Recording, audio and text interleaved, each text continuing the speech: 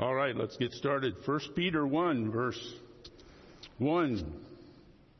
Peter, an apostle of Jesus Christ, to the pilgrims of Dispersia in Pontus, Galatia, Cappadocia, Asia, and Bithynia, elect according to the foreknowledge of God the Father. So they are elect pilgrims or elect exiles. That's the point I want you to know.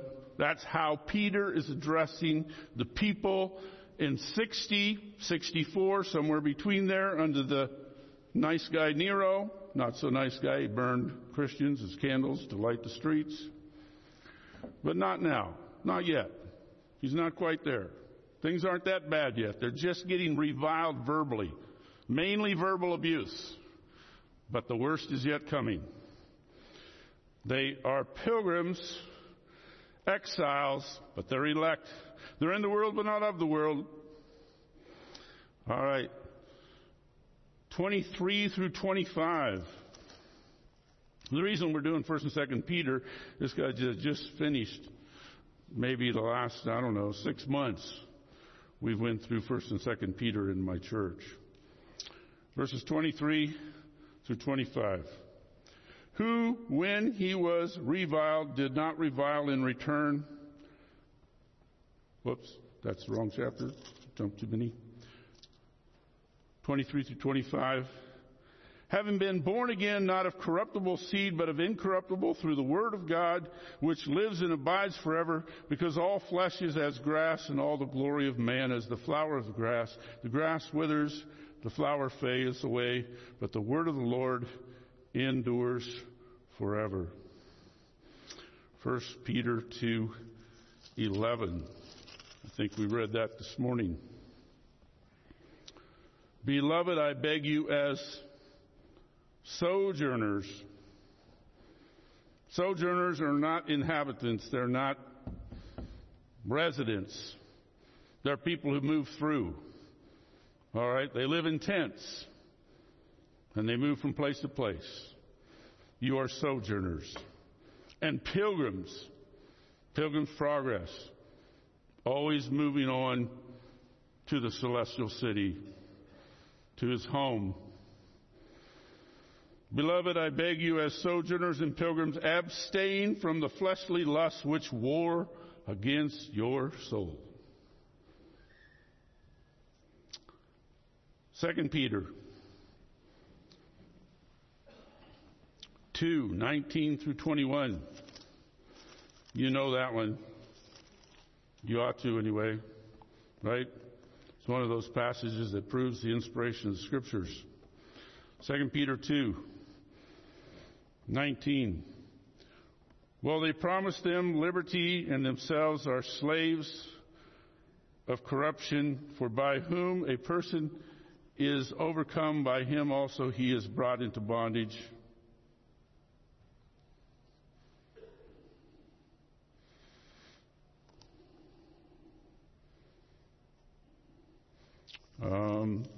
You know what I do? I make a lot of mistakes.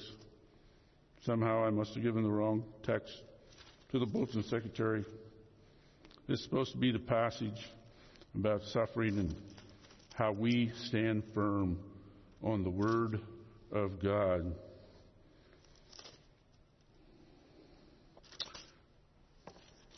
And it says that God's Word came not, no prophecy ever came by the will of man, but God moved men by the Holy Spirit, carried them along, so that what they wrote was indeed His Word.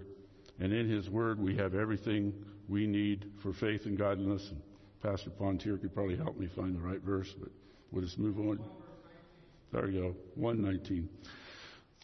When you get old, you make all kinds of typos and all kinds of stuff like that. There we go. Thank you, Pastor.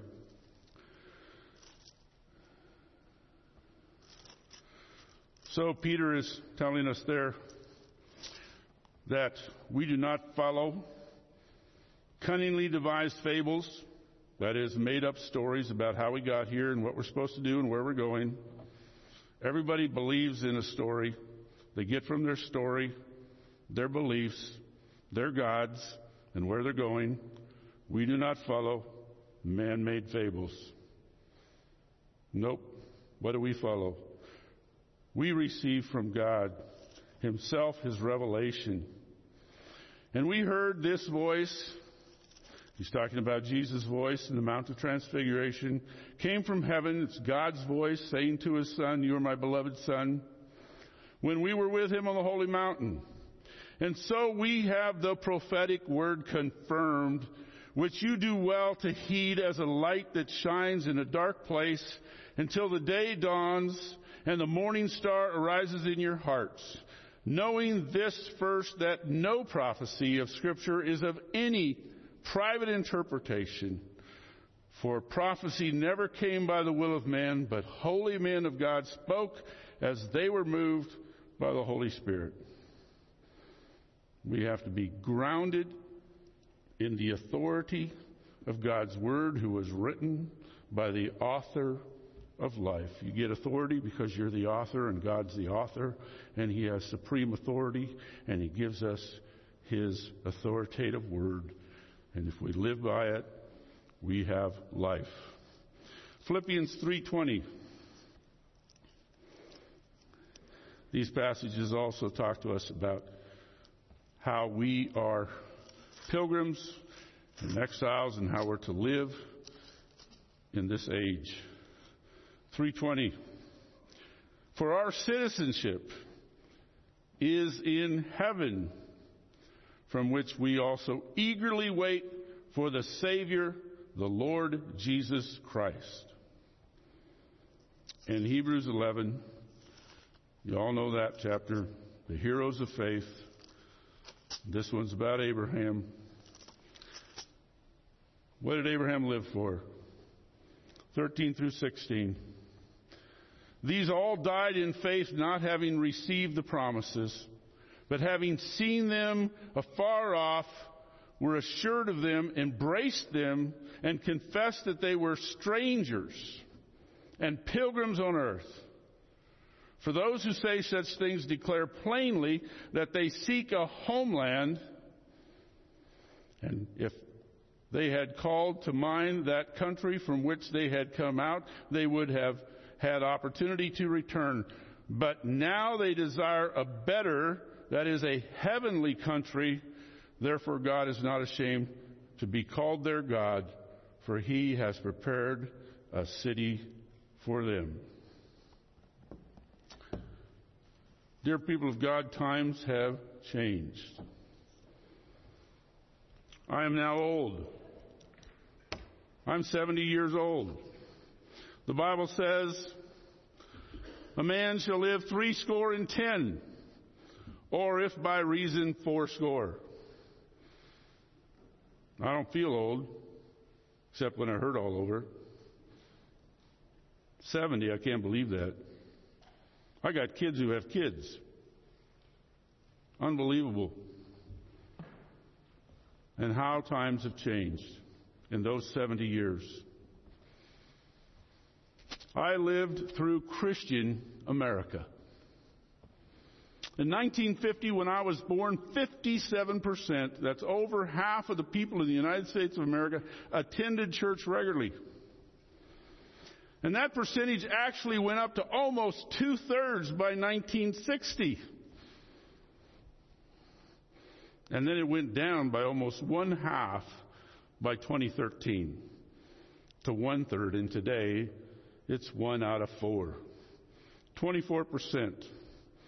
Unless you're on the Northeast or anywhere in the West, then it's more like 15%. And that counts all of the cults, all the churches. If you go to church, Pew counts you as going to church. And how many people go to church who aren't Christians? Today, when the 4 major denominations in the United States have all forsaken the Word of God. So how many of those who go to church are actually Christians? What do we say? 40%? So 40% of 25%, where's the geniuses here? 10%. 10% of Americans may be true Christians. Well, guess what? You live in post-Christian America.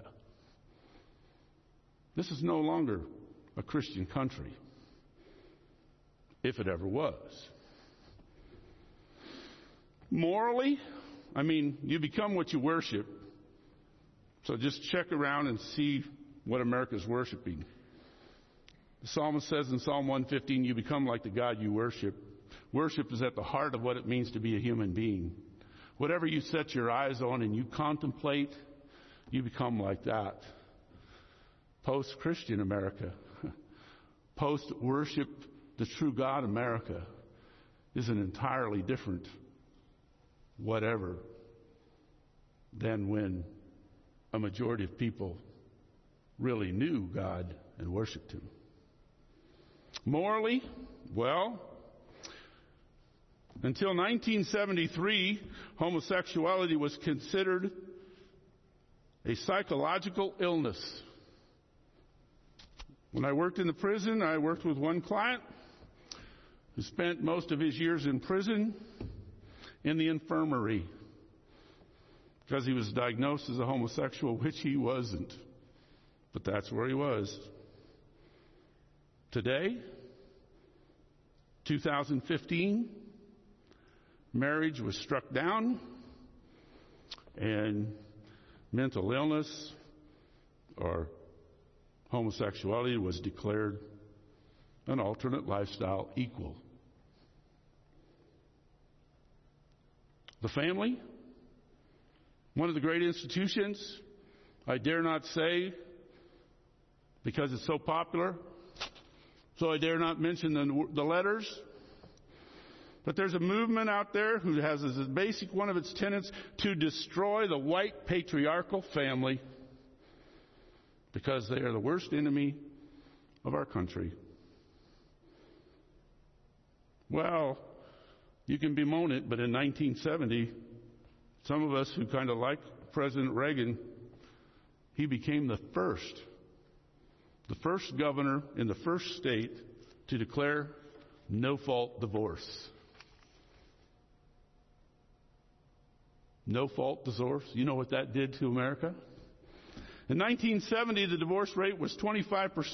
By 1981, it was 50%. You want to destroy the church, destroy the family, and you destroy Christianity. And destroy the Sunday also, Put NFL football on Sunday afternoon. Dr. Godfrey always told us about that at seminary.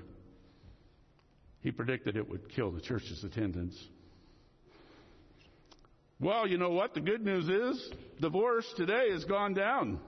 Only 40% of those who get married divorce today. It's not good news, though. It's the truth because cohabitation is more common than marriage among those who are 25 and under. And 60% of all couples have cohabitated before they get married, if they do bother to get married. Marriage in the family is different today. You know what the definition of marriage is? Any group of people who decide to live together. New definition of family. 50% of people believe that cohabitants should be treated equally with married people, including all legal benefits. They even believe that cohabitants can raise children just as well as two-parent families. At the same time, some years ago, 85% of adults who are 40 and over were part of a two-parent family with at least one child. 85% of those 40 and over. Today, 55% of those 40 and over have ever lived for any time in a two-parent family. And of course, that follows from the fact that 40% of all babies are born out of wedlock, compared to 28% in 1999, and when I was born, 5%. It's a different world. Indeed, we live in a post-modern, post-Christian world. Now, I'll be careful. Then there's sexuality. There's the influence of this guy by the name of Freud and how it has dominated our culture. In 1953, Hugh Hefner started Playboy magazine. In 1967, Denmark became the first nation on this planet to decriminalize pornography.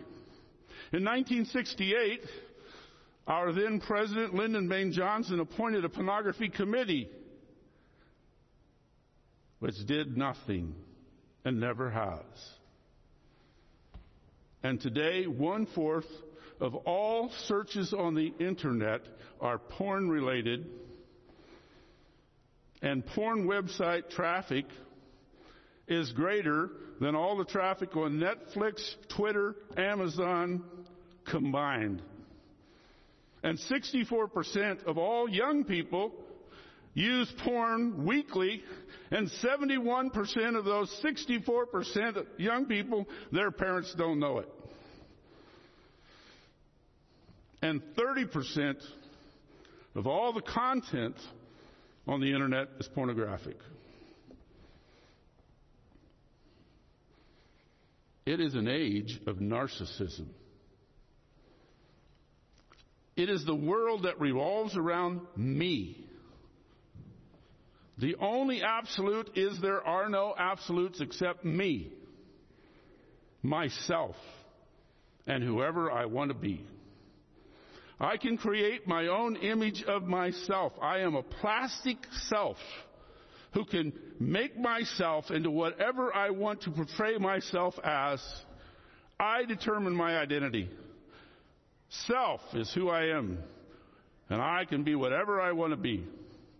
If I feel like it, I can believe it, and I can do it. If I feel like being a man in a woman's body, I can do it. If I feel like being a woman in a man's body, I can do it.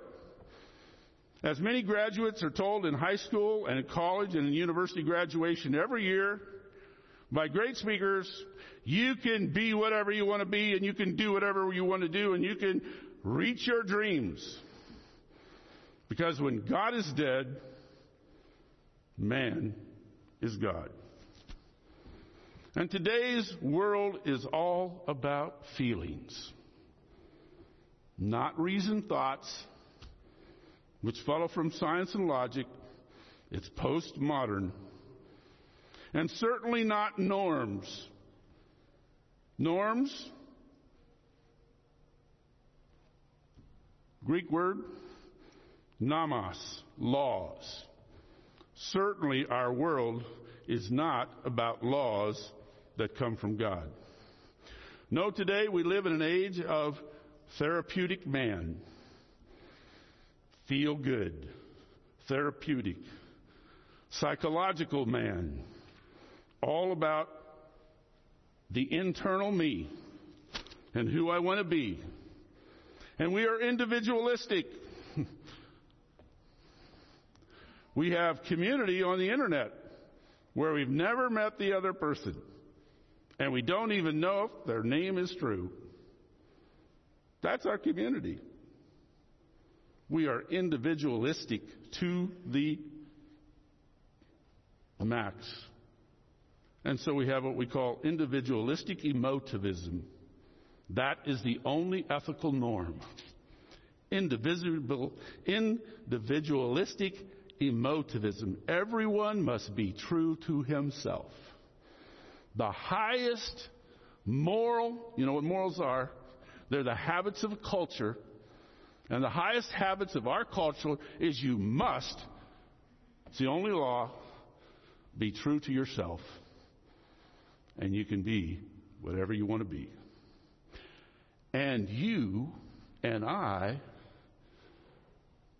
don't just tolerate. No, we can't just tolerate.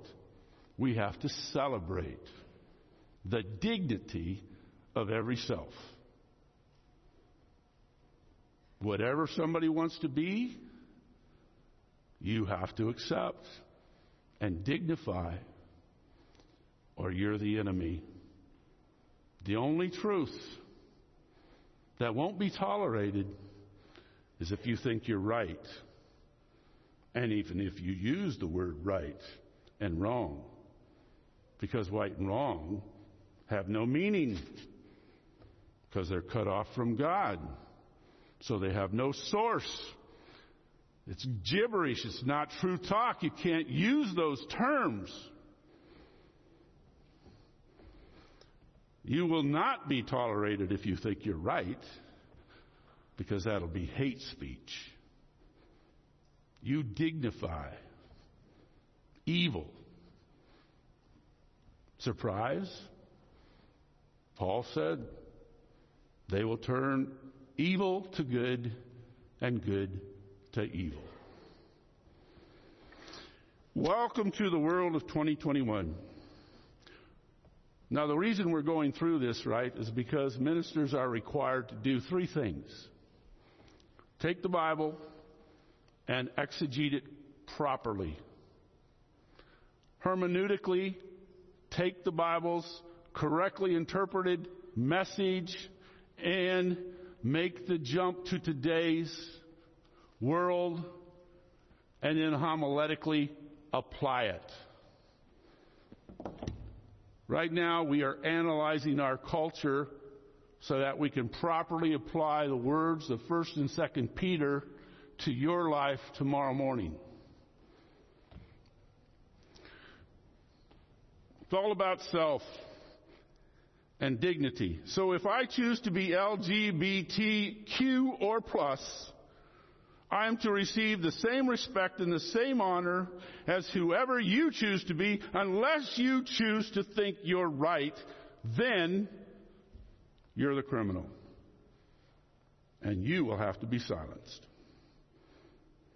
From the Bible's perspective, we truly live in a wicked and lawless generation, in a time in human history in which the beliefs of the culture and the lifestyles of the people have changed more in the last 70 years at a faster rate than in any time in human history. Never has something that was considered wrong been declared right with honor in 40 years in any culture in the history of this world.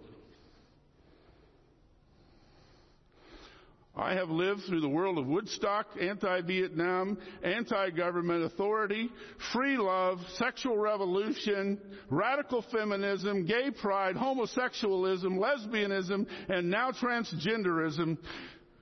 God is dead secularism. There is no God. There is no ultimate reality. There is no normal, because there is no norms. We are an anti-cultural culture. We are here to destroy culture. If you don't believe it, why are we rewriting the history of the United States of America as a country that was founded and became great on the backs of victimization of slaves?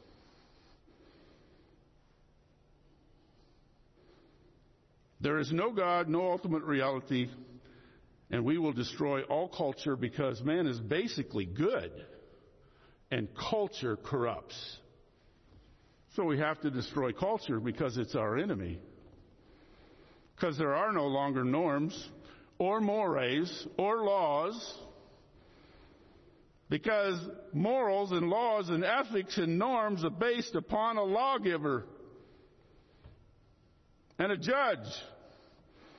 And when God is dead, there's no basis for truth, right and wrong, good and evil, anything else absolute. Indeed, Nietzsche, if you happen to know any philosophy, is the father of nihilism. That means nothingness. He wrote a poem, this is in the 1800s already, called The Madman. You need to go home tonight and look up The Madman and read it. Nietzsche had the integrity to tell the rest of the liberals who didn't believe God exists exactly what the world would look like if they actually practiced what they believed. He said there'll be no up and down There'll be no good and bad. There'll be no morning and no night. And the world hasn't figured out how to celebrate the funeral service for God.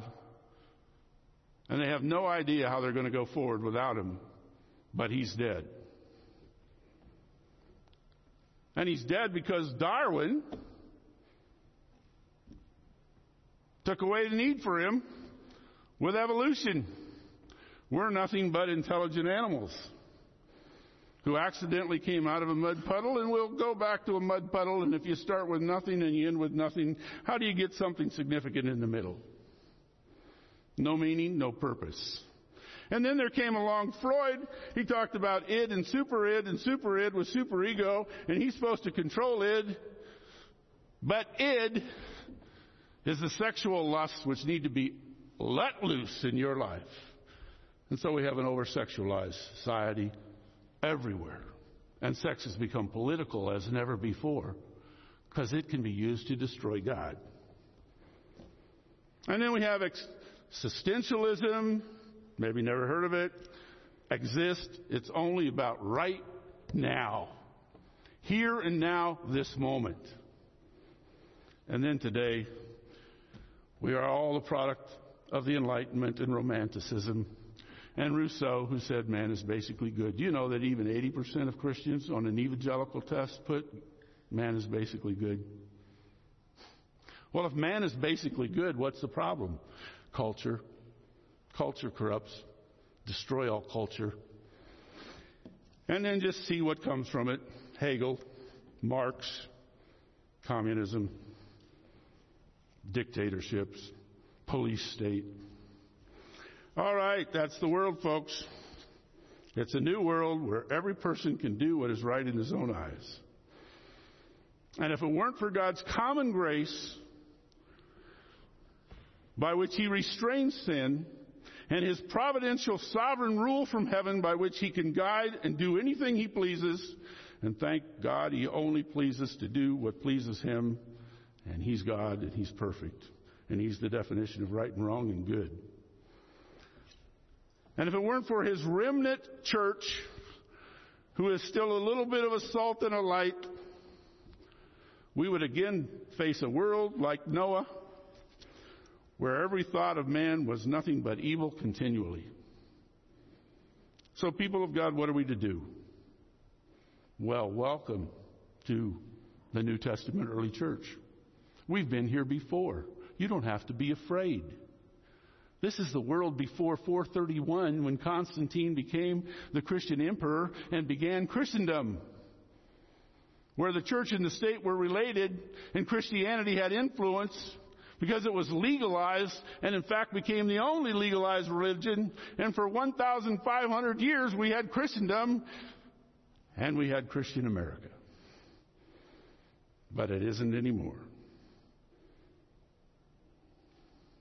Welcome to the world where Christians still believe in a sovereign God. They believe in a God-man Savior. They believe in an authoritative revelation. And they trust God to do whatever he pleases, and we know he has a perfect plan. So we do not fear. So how should we live in such a world? Well, it's the world that Peter lived in. It's the world of the Lord Jesus Christ under Nero. It's the early church. Hey, we've been here before. It's to these readers in 60 A.D. that Peter writes, 30 years after the death and resurrection and ascension of Jesus. And what does Peter say? Hey, wake up, Christian. You are an exile in this world. You are a sojourner. It isn't about your best life now. You are on the march to a better land and a better place. Your homeland and your citizenship is in heaven. Old Testament Israel, under the Mosaic covenant, in the Old Testament, God said, we're going to start over. I'm going to take you out of Egypt. I'm going to form you into a nation, and I'm going to put you in the promised land of rest. And I'm going to clean the place up for you. Trust me. obey me, we will wipe out all the people, genocide, yes, holy war, just like the flood, and we'll start over. And you will be my people, and I'll be your God. And how did it go? In the land of milk and honey, where there wasn't to be any paganism and idolatry, Joshua said, you cannot serve the Lord your God. When he died, Joshua was saying, it won't work. You can't build the kingdom of God on earth. Noah, come out of the ark and repopulate the earth. And the first thing you know, he gets drunk, and his son commits an act of homosexuality and uncovers his father. There you go. We cannot bring the kingdom of God into this world. So forget about forming a new Christian America. It can't happen. Because this world is passing away. We live in this world, but we are not of this world. And Jesus said, my kingdom is not of this world. Of course, we must pray for our culture and where we live and the people we live next to. Even the exiles in the Old Testament were commanded to pray for the cities in which they're going to live for 70 years until God brings them back into the promised land. It's a favorite text of everybody who's asked to speak at the mayor's prayer breakfast. I don't know how appropriate it is, but that's the way we use the scripture. No, we are sojourners. We live in tents, and we're just moving through. And the only thing we can take with us to the next world are people. You were created for people. God created you to have a relationship with Him and to love your neighbor as yourself. It's all about fellowship and relationships. And the only thing that was created in God's image are human beings. And the only thing that will pass from this age to the next age through the resurrection of a spiritual body reunited with their soul are people. So if you want to build the kingdom of God, evangelize and have huge families and spread a godly race. But forget about trying to build God's kingdom here that will pass on into eternity. Because if you haven't read the rest of the book, Revelation chapter 19 tells you that everything of this world goes up in smoke. I remember some of the final words of my father as I stood by his bedside as he was dying. He said to me, he called me John because his name was Bernard also. He said, John, this dying business is far harder than I thought it was going to be. I guess I drove my stakes in too deep. I wasn't a good sojourner. Remember, if you're a friend of the world, you're an enemy of God. So, number one, remember you're an exile, a sojourner. This world is not your home. You have a living hope, an inheritance unfading, undefiled, and incorruptible, and eternal in the heavens, waiting for you to be unfurled at any moment when Jesus comes again. And you are a citizen of that kingdom, and that's your focus. Secondly, Peter said to his readers, don't be surprised by suffering. That's what he said. Don't be surprised by suffering. What did Jesus say? In this world you will have tribulation. You know, we're one of the only generations in the history of Christianity that hasn't been persecuted. When I go visit my interns who interned with me in Alaska, in the Philippines, and in the Ukraine, and in South America, They all live in either communist or communist socialist countries, and they keep their heads down because they're being continually watched. But once they get into their house, they play with their kids and read the scriptures, and they have wonderful fun and joy.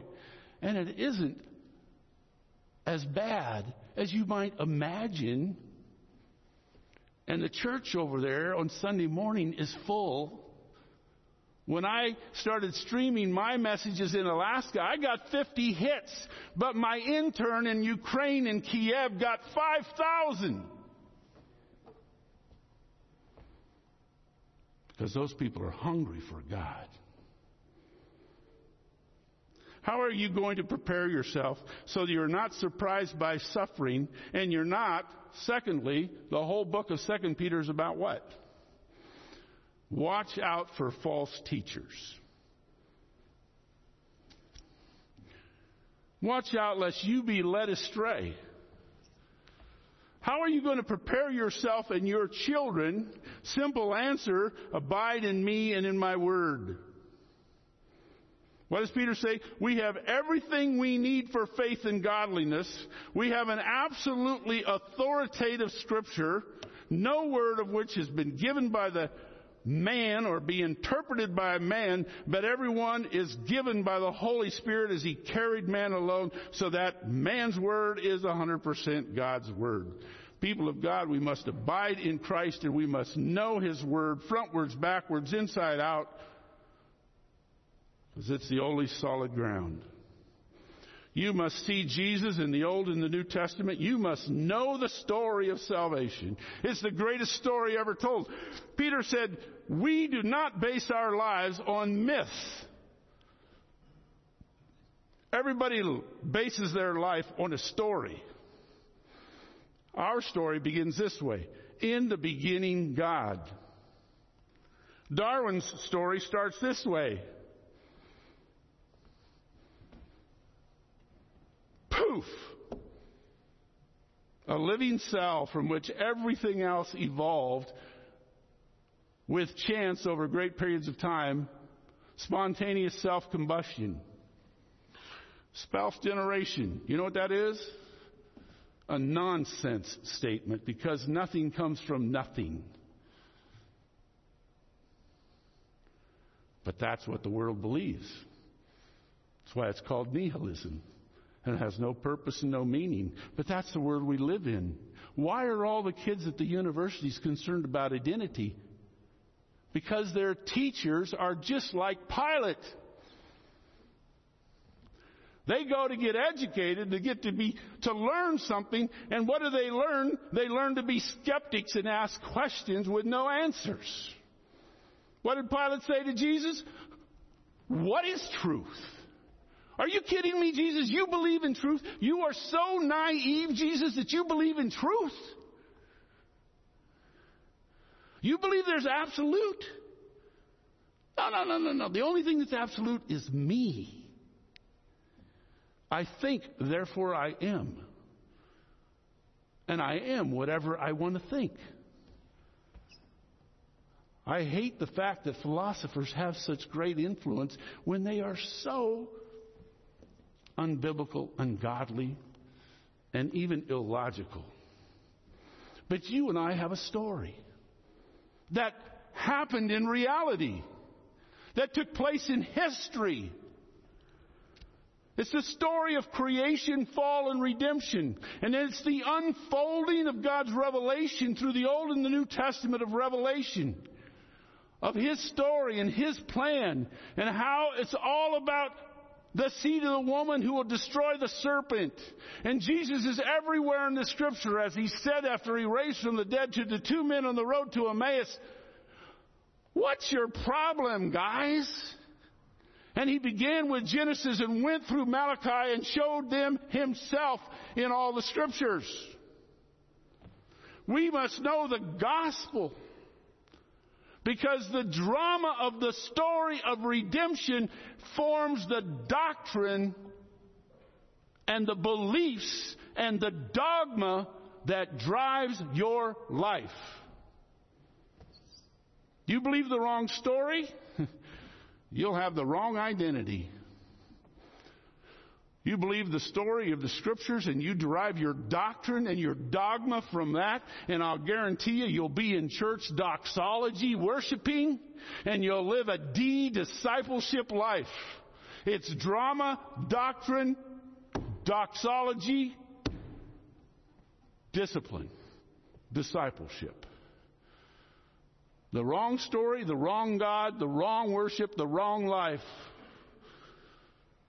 The only true historical story based in reality take place in history, and you know the truth. I am the truth, Jesus said. And he who knows the truth is set free from the lie of the false myths of the devil. So there's your number one. You're in exile. Number two, you better know the story. You better be deep in your dogma and doctrine. You better be in doxology and worship every Sunday on the Lord's Day to remind you. Because what's the most used word in the book of Deuteronomy? The redoing of the covenant. Remember. Why is that? Because how long do people remember? And how quick do they forget? And what happens when people forget? They repeat the same mistakes again and again and again and again and again. And if you forget who your God is, you don't have a clue who you are and why you're here and what you're supposed to do and where you're going. So know the Bible and know the story and know your heroes. I had a girl in my Bible class. I had to watch her like a hawk because she was always looking at her iPhone during Bible class. So I said to the guy behind her, "Would you have a mirror, please? Would you hold the mirror up during class so I can see what she's looking at on her iPhone? So I can call her out." You know who she's looking at? I didn't, because I didn't know any of those people. But I think one of them was Millie Silas. And I don't know all the rest of the names of all those people. But her heroes were all of this world. I had cowboys in my church who would pay more money to go to some place where they would shoot off smoke and firecrackers, and some guy would come out dancing with a guitar and sing a country song where he lost his dog and his wife and his car. Well, what kind of heroes? You know, the first catechism I taught in the first church in 1976 in Woden, Iowa, the junior high catechism class. I said, "Who's the most important person in your life?" Can you guess what they said? Come on now. Elvis Presley. Not Jesus Christ. Not Jesus Christ. That's not the home I was born in. I was born at a kitchen table where we had devotions, and my father read the stories from the Old Testament, and I wept about I cried when I heard that Moses died and didn't get to go into the promised land. I identified with Daniel. Daniel, who could serve God in a foreign country underneath the greatest king, and not by his power, but by God's power, bring that king to confess that there was no God who was greater than the God of Daniel and his three friends.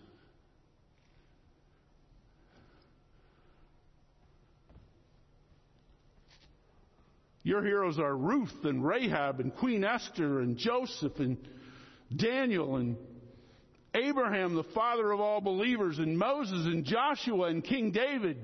And they're your family. You are closer to them than your brother if he doesn't believe in Jesus.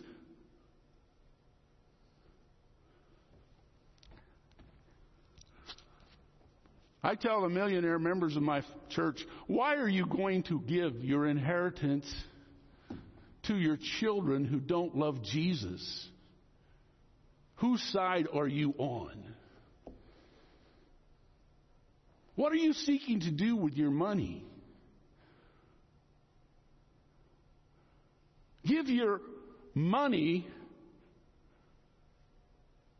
for missionaries, for the training of pastors, for the building of true remnant churches that will last through whatever the Lord tarries, 100 or 1,000 years. Why would you invest in this world? It's all going to burn up.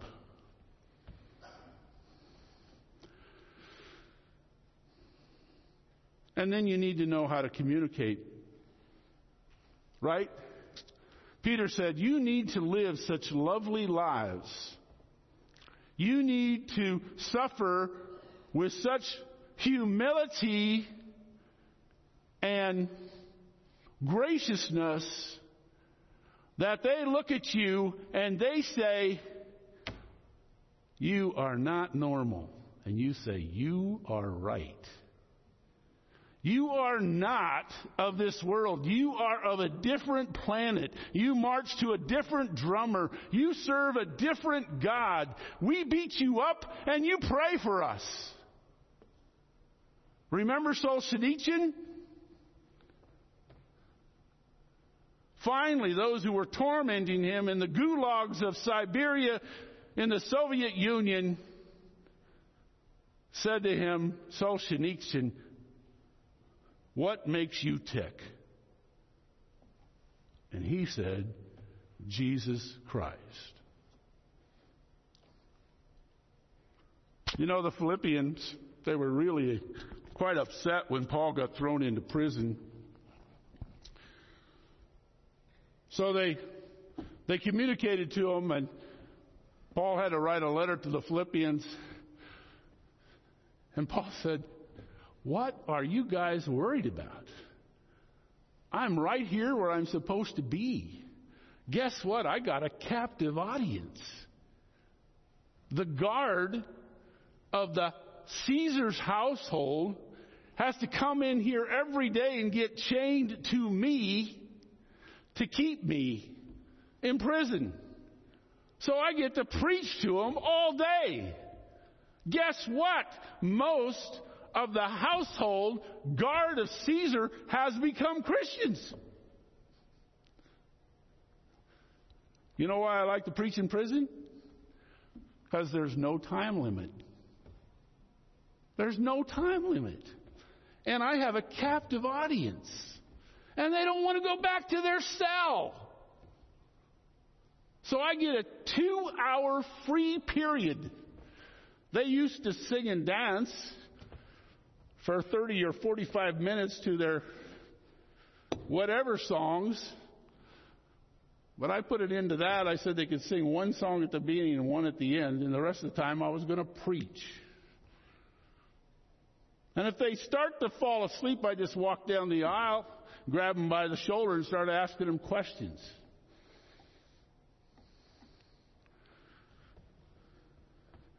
We have to learn how to communicate. We have to make Jesus Christ beautiful to this world. The only moral ethic of our new world is aesthetics, authenticity, and their sense of emotive beauty. That's why it's all about feelings. Hey, you want to change the culture in the world? All you have to do is go on the internet and watch how those who want the Christian Reformed Church to adopt same-sex marriage this summer are arguing, and I can guarantee you what it's going to be. They're going to tell stories about their children who think they're homosexuals. You know, I had students in Christian school come up to me and they say, Pastor Bernie, I got a friend who thinks he's a homosexual. And I said, well, does he know Jesus? He said, yeah. And I said, well, then he's in Christ. I said, go back to him and tell him, wait a minute, your identity is in Christ. That's what defines you. Why do you define yourself by some really weird feelings that you have?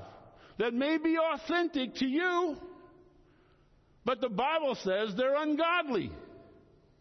Hey, I was born with some of those feelings. I still fight some of those feelings every day of my life. I was a red-blooded boy. I might have lusted. I did. But I didn't say to everybody, I'm now a lustful Christian. I'm now a gay Christian. I'm now a same-sex attracted Christian. No! Because the Bible says that's not your identity. But they're going to say, but he was born that way. Well, I was born a sinner too. And I had to fight off a lot of stuff. Your identity is in Christ, or it's in the devil. So Jesus told the Pharisees, he said, because you don't believe in me, you're of your father, the devil. If you believed in me, you'd be true children of Abraham, because Abraham saw my day and he believed. And it was reckoned unto him as righteousness. And therefore he's the father of all who believe in Jesus. Now you know how to communicate.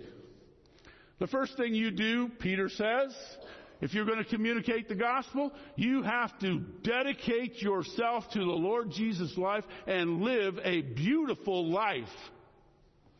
You have to live such a beautiful life that you make other people jealous. How are you going to do that? In church. That's right, in church. You are going to form a community of God's people. You're going to see the church as the greatest earthly resource of your life. And when your neighbors say, how are you doing? You're saying, I love my church.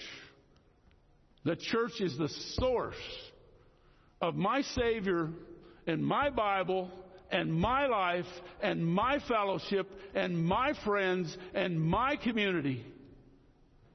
And it is such a beautiful community. You know the world is dying for community. The Bible tells you that plain and simple. Man was created in the image of God. Male and female was he. And man was created for fellowship. You know that the world is dying to see a true community. When you believe that the church is the greatest human resource, the mother of God's people, and you love your mother. The day the Christian Reformed Church started to go the wrong direction, I cried. It was the death of my mother.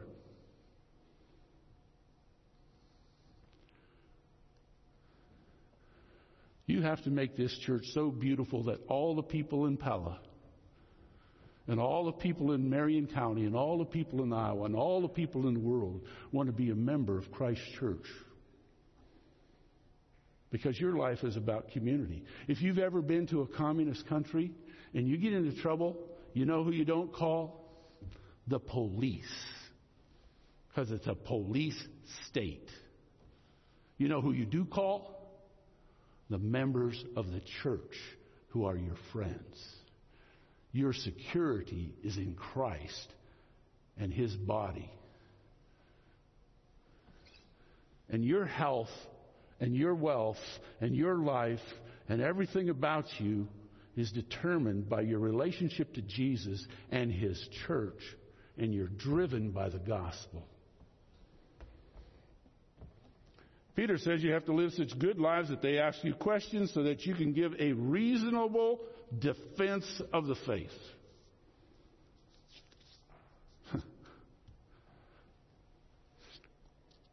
My wife said, could you really see the clock this morning? I said, no. She said, did you really care? I said, no.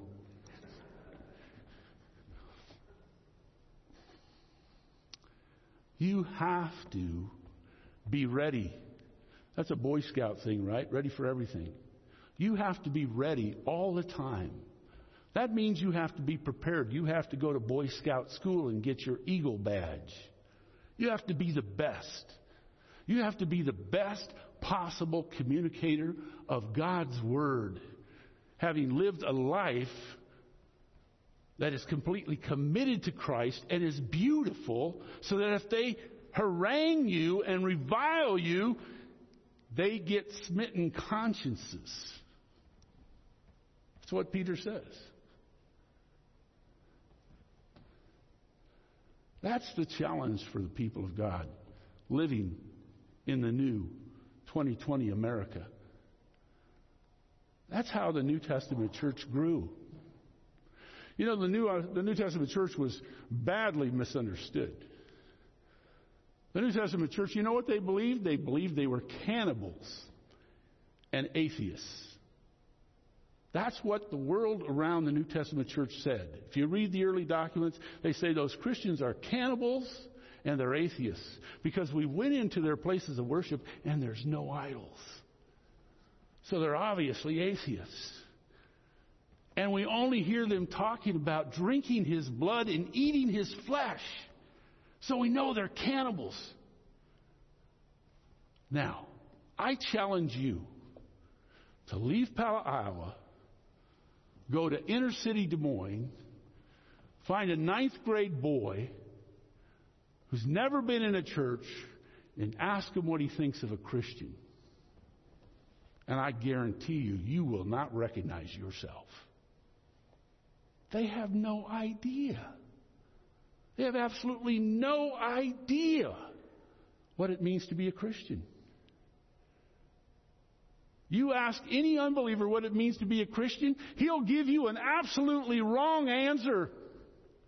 Why? Because we haven't communicated that what it means to be a Christian is a person who is loved and accepted and calls God his Father and is filled with joy and peace and is the happiest and the healthiest person in the world. You know, my wife worked, my son-in-law works in Alaska in the Native Hospital. You know what the motto of the Alaska Native people is? We are the healthiest people on earth. You know what the truth is? Well, I ain't going to tell you. It ain't good. They lead. Alaska leads the United States in suicide. I know a pastor who had 20 suicides in his church in 2 years in a Native community. They lead the nation in sexual abuse and in alcoholism. It's not it is their fault, but it's not their fault. It's part of the culture. It's part of what happened. We didn't bring them to Christ when we took over Alaska. We didn't communicate. We haven't evangelized the Native people of Alaska. And they're far from the happiest and the healthiest people in Alaska. But you should be. Because you serve the true and living God, and you ought to be the happiest and the holiest and the wholest and the most satisfied and most content and beautiful people in the world. Because you become like the God you worship. And your God is beautiful. And that is our challenge. To live in 2021 and as long as the Lord tarries. And that's the way God would choose to build his church and his kingdom. By you being ready to wipe away all their misunderstanding and live and describe for them the joy of Jesus and the peace that passes understanding and the hope that is more solid than a rock, and love them with no less than the love of God that he poured into your heart. Let's pray. Dear Heavenly Father, you're the head of a new human race. We have been crucified and died. We've been resurrected. We are new creatures in Christ Jesus. And we have a true, small beginning. And if we depend entirely upon you, and we immerse ourselves in your word, and we pray for the power of your Spirit, and we wait upon you, and we seek to follow your leading, we trust that you will fill your house. And even if you don't, choose to save our neighbor or our own children, we will be faithful.